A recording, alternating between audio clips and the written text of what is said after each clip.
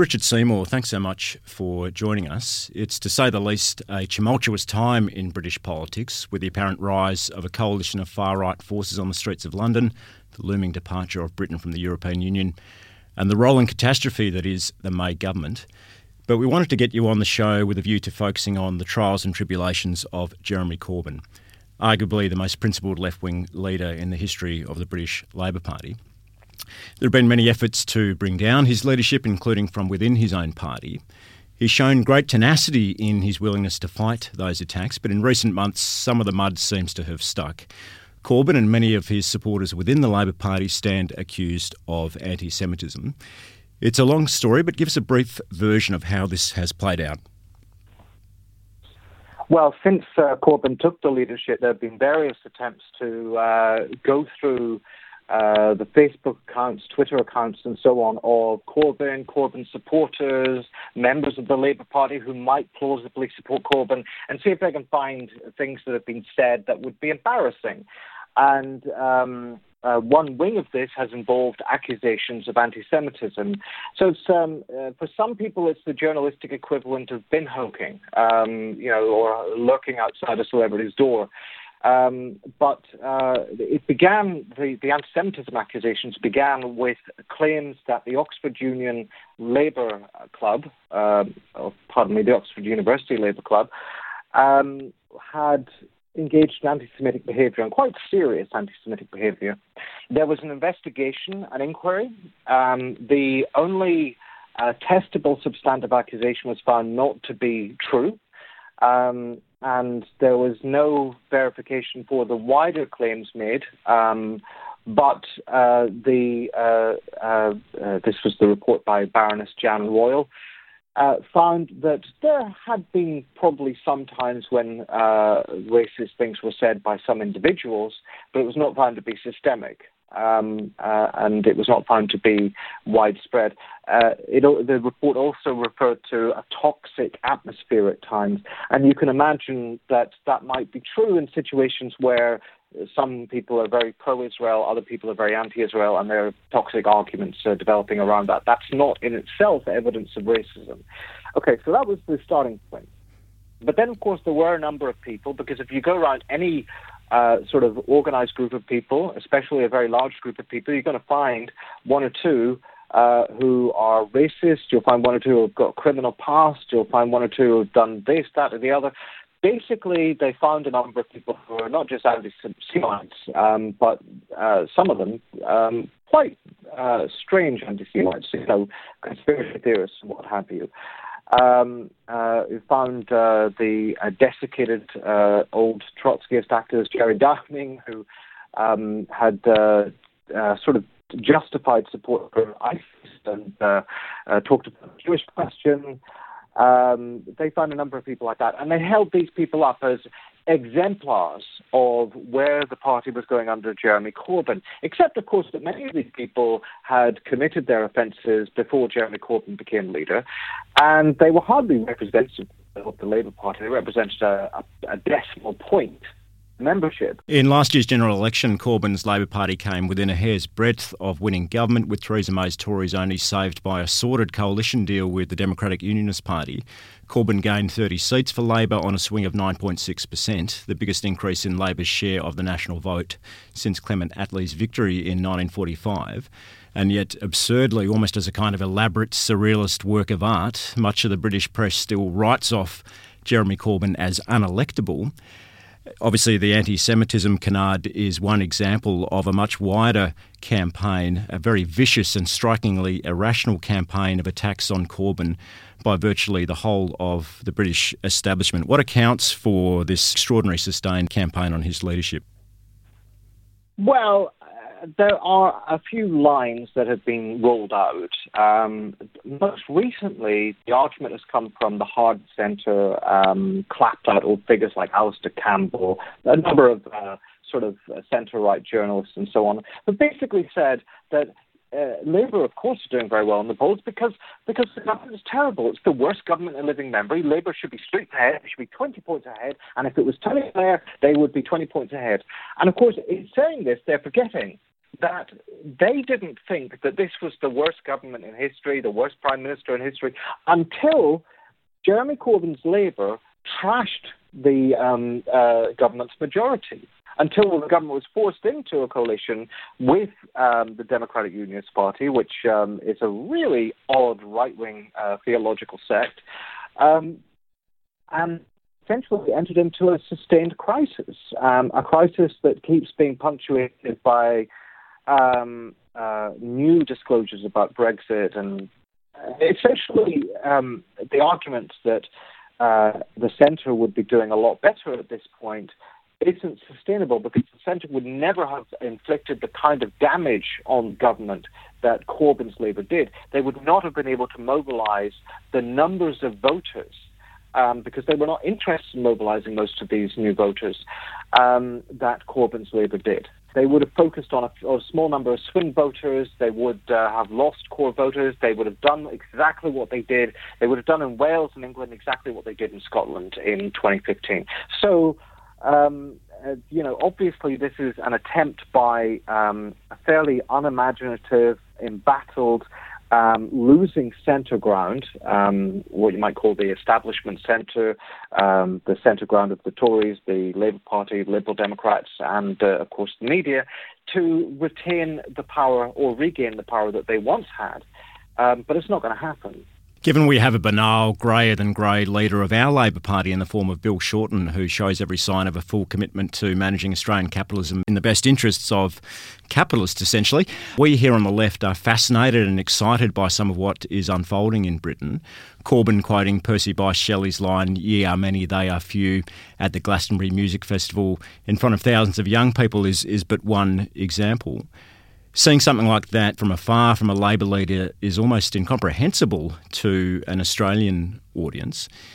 Is it as exciting as we think it is, the current situation, or are we perhaps viewing things through rose-coloured glasses? No, it really is. I mean, had you asked me that question a couple of years ago, I might have said, hold on to some degree of scepticism here, because we don't know how this is going to pan out. The Labour left is very weak. The trade union movement is still very weak. But the truth is that every attempt made by the traditional management of the Labour Party, which is a sort of desiccated professional cadre, every attempt they've made to regain their power, to depose the Corbyn leadership, has acted as a learning moment for the majority of the membership. And what we've seen over the last two years has been a number of things. First of all, the left has won control of the party. Now, that's not as straightforward as it may appear, because there are softer and harder wings of Corbyn support, and so softer Corbynites might not support him on some of the key things that he supports, such as democratization of the party. But nonetheless, they've got control of the leadership office when they didn't have it before. They got control of the national office when they didn't have it before.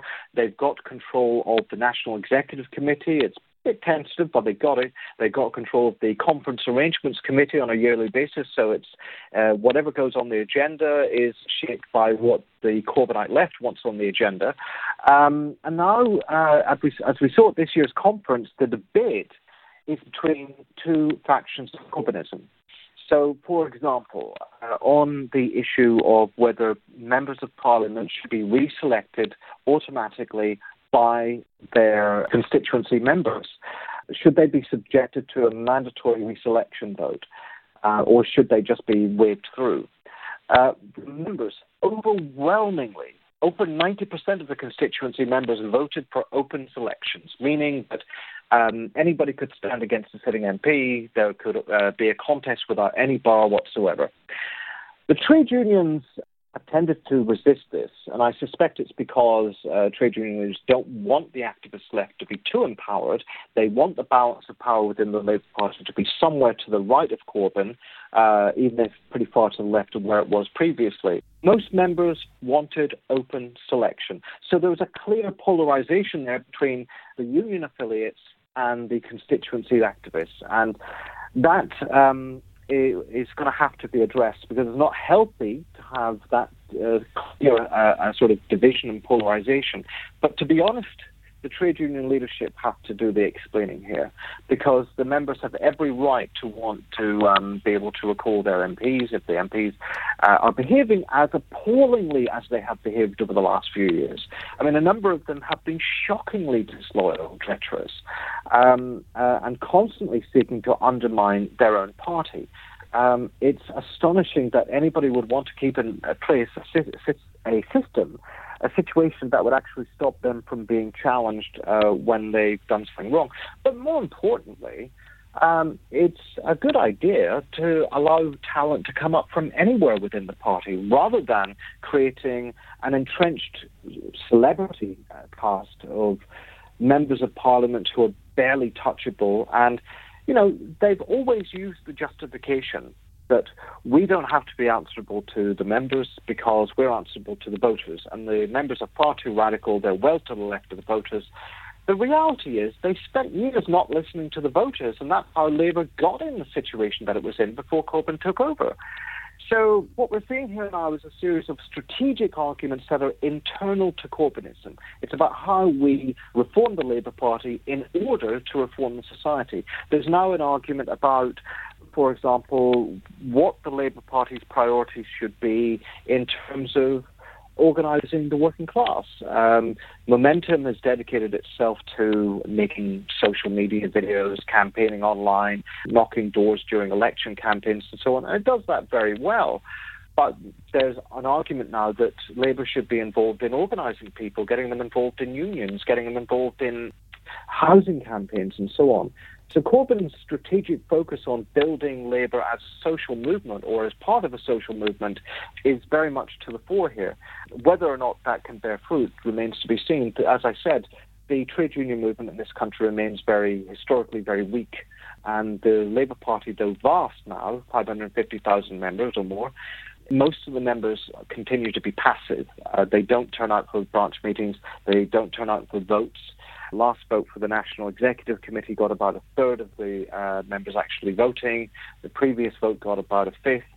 So it's a membership that most of them will turn out to defend the Corbyn leadership, but that reflects, I'm afraid, the fact that they have internalized that traditional norm of liberal democracy, which is that you let other people do it for you. You can be passive because you just vote for somebody else to take care of things, and it's not going to work like that. For the left, it never has. We need people to be active. So that's the situation that we're in. But I have to say, far more optimistic than I have been for years. Corbynism, the Corbyn phenomenon, call it what you will, is a key component of what is, as I said at the beginning, an extraordinarily tumultuous time in British society. Our guests often say they don't like to look through a crystal ball, which is perfectly understandable, especially in today's volatile world.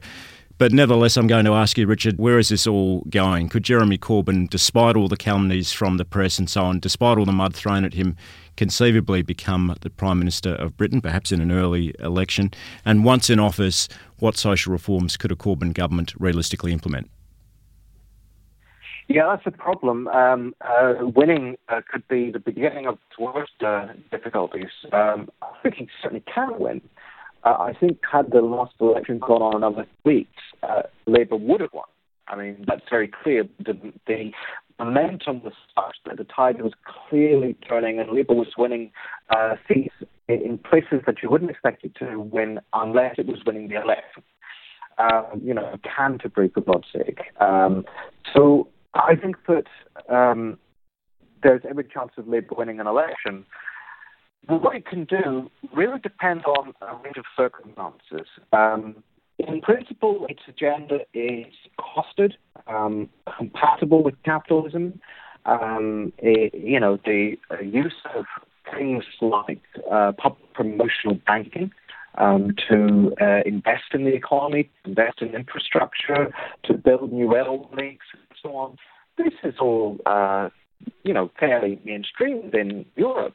There will be an argument in the case of a weakened economy for Corbyn to roll back his spending pledges, which are already very tightly limited and costed. So, I mean, I think that there is a potential for a Corbyn government to end up disappointing its base, demoralising people. The one the one cause of optimism I have here is that the agenda is not just deliverable within the terms of 21st century British capitalism. In other words, it's not the sort of agenda that demands fundamental root and branch reform. It's a humanizing agenda. But it's one that could, in principle, secure a kind of long-term hegemony for the left.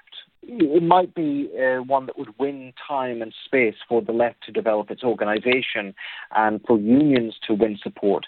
There are a number of policies being proposed by Corbyn and McDonnell, such as rolling back anti-union laws. These sorts of things would not necessarily redistribute wealth, but they would make it much more easy for activists to organize. And that's another thing. I mean, McDonnell has a big which is to be inside and against the state. And that's a traditional idea on the left. But to be inside and against the state means essentially to reform it so that power is not centralized in the hands of a small number of technocrats, but rather is democratized. And that would mean reversing the transformations that have been imposed on the capital state in the neoliberal era.